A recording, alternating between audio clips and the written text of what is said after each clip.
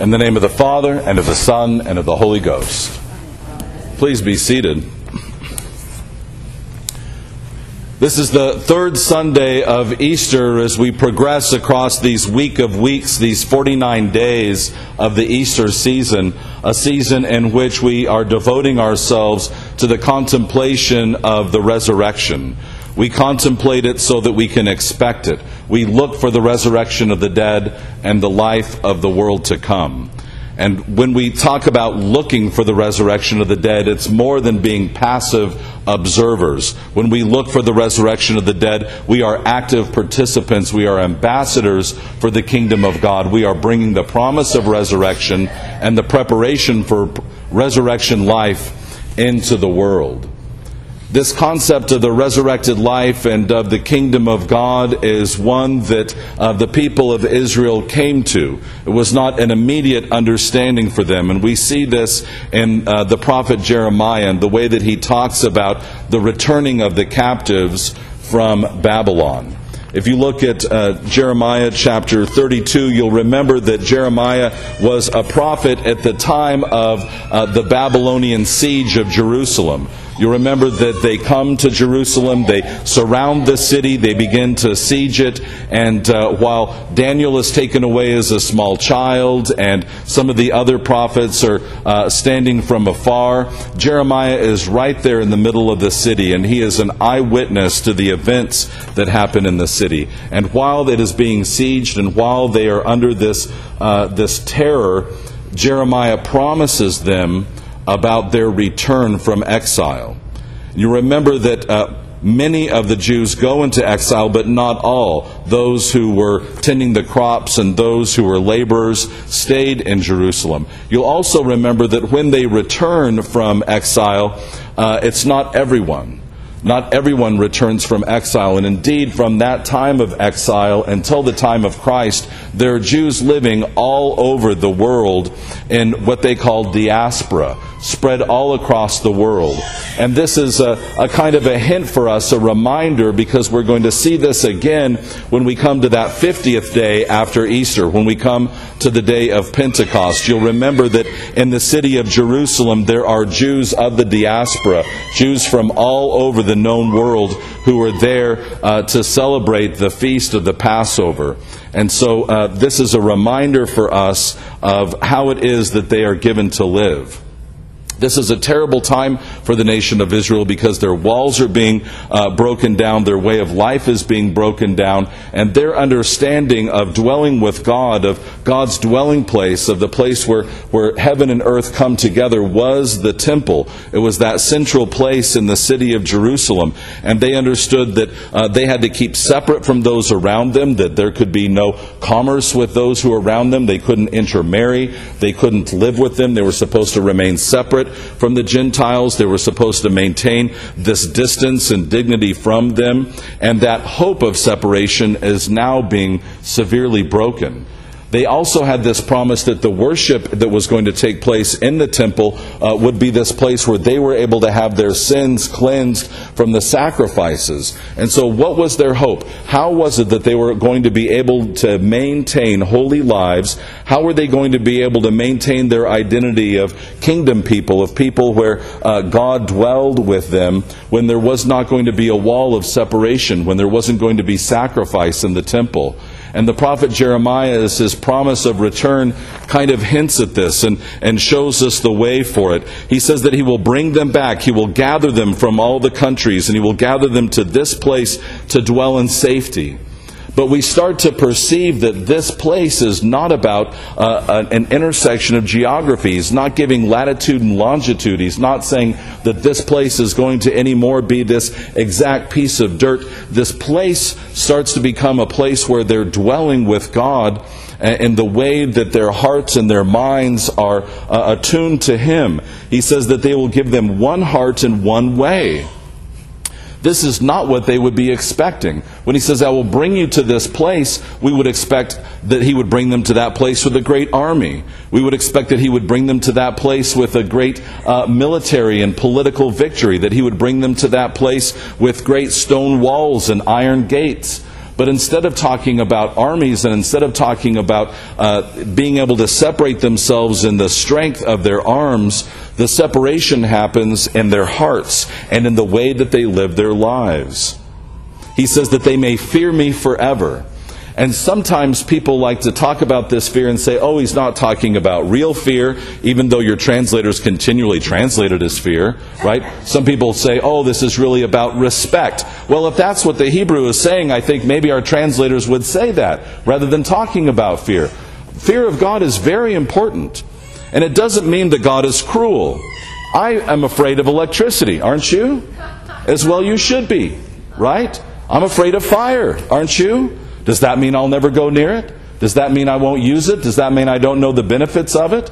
The same way with the Lord. We have to be afraid of Him to know His power, to know His might, to know His majesty. But that doesn't mean that we hide from Him. That means that we need to live with Him in the right way, just in the same way that we live with fire and electricity, in the right way. We follow the natural laws of how to gain the benefits. And there are natural laws to the ways that we have to come into commerce with God, that we have to live and dwell with Him. There's a natural law about the way that we live with God. And so when He says that you need to fear me forever, it means that you need to learn the ways of living with God, that you need to have one heart and one way. And He says it's for your own good. It's not for God's good that we learn to do this, right? We don't treat electricity the right way for the sake of electricity, do we? We do it for our own good. In the same way that we have commerce for God, we need to do that because there's going to be blessing that's going to come out of our relationship with Him, our prayer, our attendance to Him, our learning how to live with Him. We're going to be richly blessed and abundantly given good things by following His ways. He says He desires to give us good things. And He says it again, that they may fear me forever. He says it again in verse 40 here of chapter 32 of Jeremiah. He says, I will put the fear of me in their hearts, that they may not turn from me. And He says, I will rejoice in doing them good. I will plant them in this land. And again, when He talks about planting them in the land, He's not talking about through military might. He's not talking about through political means. He's not talking about setting up these stone walls or iron gates. He is talking about planting them in the ways of worshiping and dwelling with Him. He says, in faithfulness. In faithfulness. And sometimes, again, faith gets talked about as this kind of very spiritual way of living. Right? That faith is just some spiritual idea, that it's some ephemeral, vaporous kind of a thing that we can kind of feel. Faith is faithfulness. It's loyalty. It's obedience. When we're faithful, that means that we hear what the Lord asks us to do and we do it. That's what faithfulness is. We perceive the will of God and we do it. That's what a faithful child is. A faithful child is one that hears the will of their parents and they do it, right? If we're a faithful citizen, that means that we know our duties and obligations and we're faithful in keeping them. He says that He will keep us in faithfulness, which means that we will know His ways and we will keep His ways. So the iron gate and the stone wall of the dwelling place of God is faithfulness. This is what protects us. When we are diligent in hearing the voice of God, perceiving His will and doing it, that's when we dwell in safety. There is no wall, there is no army that would protect us the way that faithfulness to God would protect us. There is no other safety and rest to be found, but that rest that is found in being faithful and loyal to God. And He says that we would do that with our whole heart and soul, which means not a little bit, not sometimes, not when we feel like it, but it means that our whole person with integrity. It means that we're the same person from top to bottom. We're the same person in season and out of season. We're the same at work as we are at school, as we are at home, as we are at church. That means that our loyalty to God, our putting Him first and being obedient to Him, is who we are wherever we are. And to live like that takes practice. It doesn't just happen in baptism. It doesn't just happen in the giving of the Holy Spirit.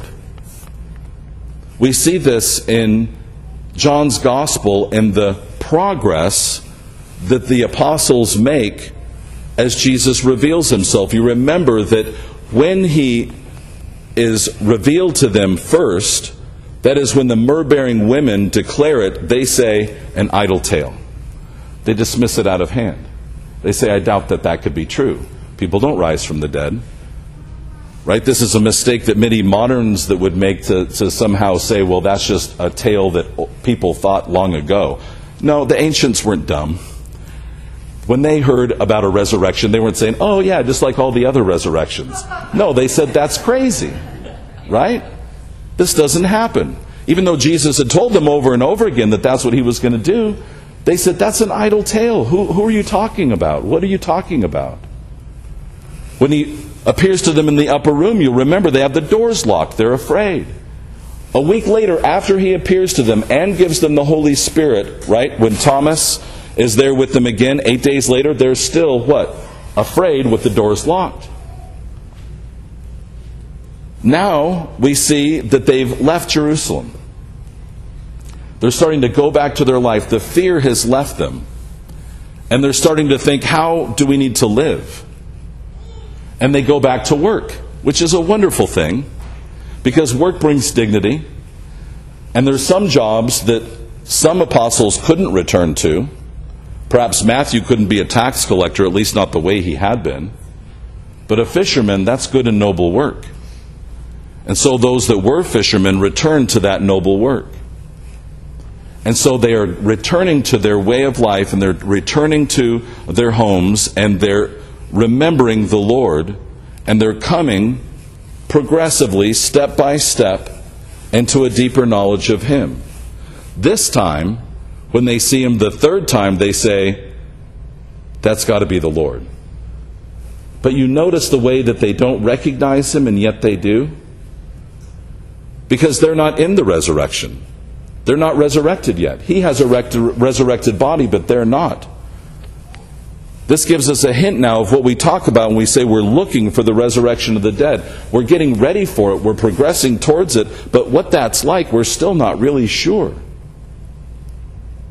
And so they're not able to fully realize and understand what it means that He's resurrected, or even how to recognize Him. But in their hearts, they know. Now, lots of ancient commentators talk about this 153 number, which is a great number. And if you've been at Jesus the Good Shepherd long enough, you know I love numbers in Scripture. They're very important, right? Very important. From Genesis and the 7 days of creation on. And those are our key numbers, right? 3 and 4. But 153, that's way out, right? It's an odd number, isn't it? It's an odd number. The good numbers are odd and even put together and multiplied and added, right? Like 3 and 4 and 7, or multiplied to 12, or 12 times 12 to 144. These are numbers we see. So when we get to 153, there isn't a lot of agreement in the ancient commentaries about that number. So I'll just give you my favorite, if you don't mind. St. Augustine says 153 is the number of the nations of the world. He says this is the number of the nations. And when we say nation here, we're not talking about governments, right? We're talking about people groups. So 153 people groups around the world. And that what the disciples, of course, are supposed to be fishing, that they're coming into, is fishing for men, fishing for the nations of the world. And that their net is catching, as they're getting ready to catch all the peoples of the world. And the net, which is the church, does not break. Boy, it can feel like it's going to. When our languages are different, when our ethnicity is different, when we look different and we sound different and we eat different. But the church will not break, as it brings all the peoples of the world together through the gospel of our Lord and Savior Jesus Christ. But you know, He didn't need their fish. He had food ready for them. And this is another aspect of the resurrection.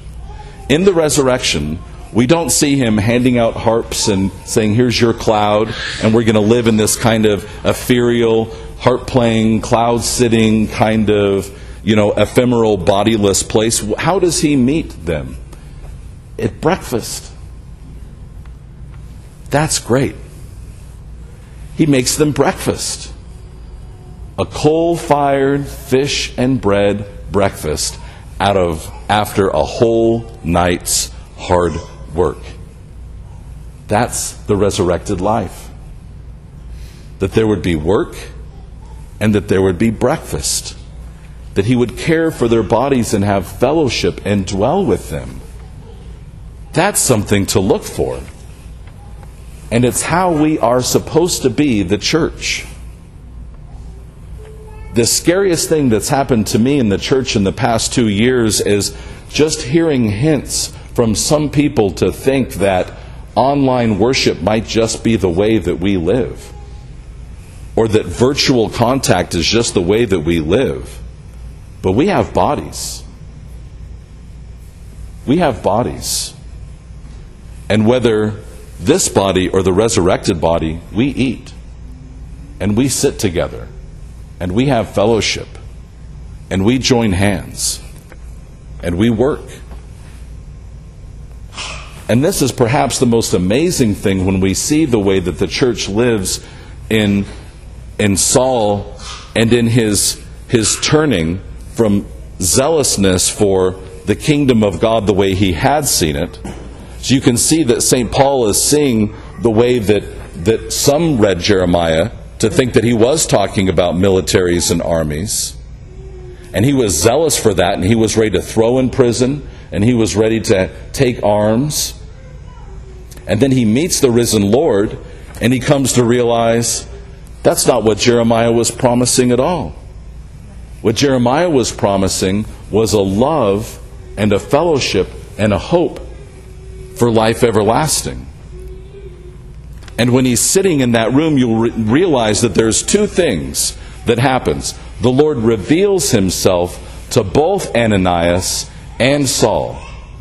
Do you see that? He says to Ananias, Saul is in prayer, which is who Saul was, right? He was a praying Jew. He's in prayer. He's receiving a vision of the Lord. So he knows that Ananias is going to come. Ananias is in prayer. He sees a vision of the Lord. And now he has a job to do. And we've talked about this before. There's nothing we can do for people to have visions of the Lord, right? We can talk about being in prayer. We can practice being in prayer. We can put ourselves in a place to receive a vision of God, right? We can clear our calendars. We can clear our time. We can sit in quiet and we can wait upon the Lord. We have to do that. We see the apostles doing it over and over again. But the Lord comes when he comes. The question is, what are we going to do when we see it? And see, when Saul is sitting blind in his room, he has to have Ananias come. See, the Lord doesn't come to him again and do the work of Ananias. He sends Ananias to do it. This is the kingdom of God. The Lord could have done everything himself, but he uses the church. He uses Ananias. And Ananias had to be ready to hear the word of the Lord and to be faithful, to be obedient and going to Saul and saying, this is what this vision means. This is who Jesus is. And the great part about it is Ananias didn't want to go. Boy, can I relate to Ananias. Right? He says, this guy? Right? You know who this guy is. The people that don't look like us or talk like us or act like us or have our same values and who have done things that they're not supposed to do and we want to hold it against them. Those people, that's the person that Saul was. And the Lord says, be faithful and go to my servant because I have a plan for him in suffering. Yay! Isn't that exciting? And so he goes and he touches him, which you can't do remotely, and lays hands on him and baptizes him, which you can't do virtually. And then what do? They give him something to eat. They feed him. That's what the church does. We touch each other. We pray for each other, we baptize, and we feed. And that's what we're about to do this morning. We are about to have breakfast with our Lord and Savior Jesus Christ. He is true bread, and He is true drink. And His grace is preparing us in faithfulness, with fear, to look for the resurrection of the dead. Not passively, but actively, in obedience, and with love of God and of our neighbor.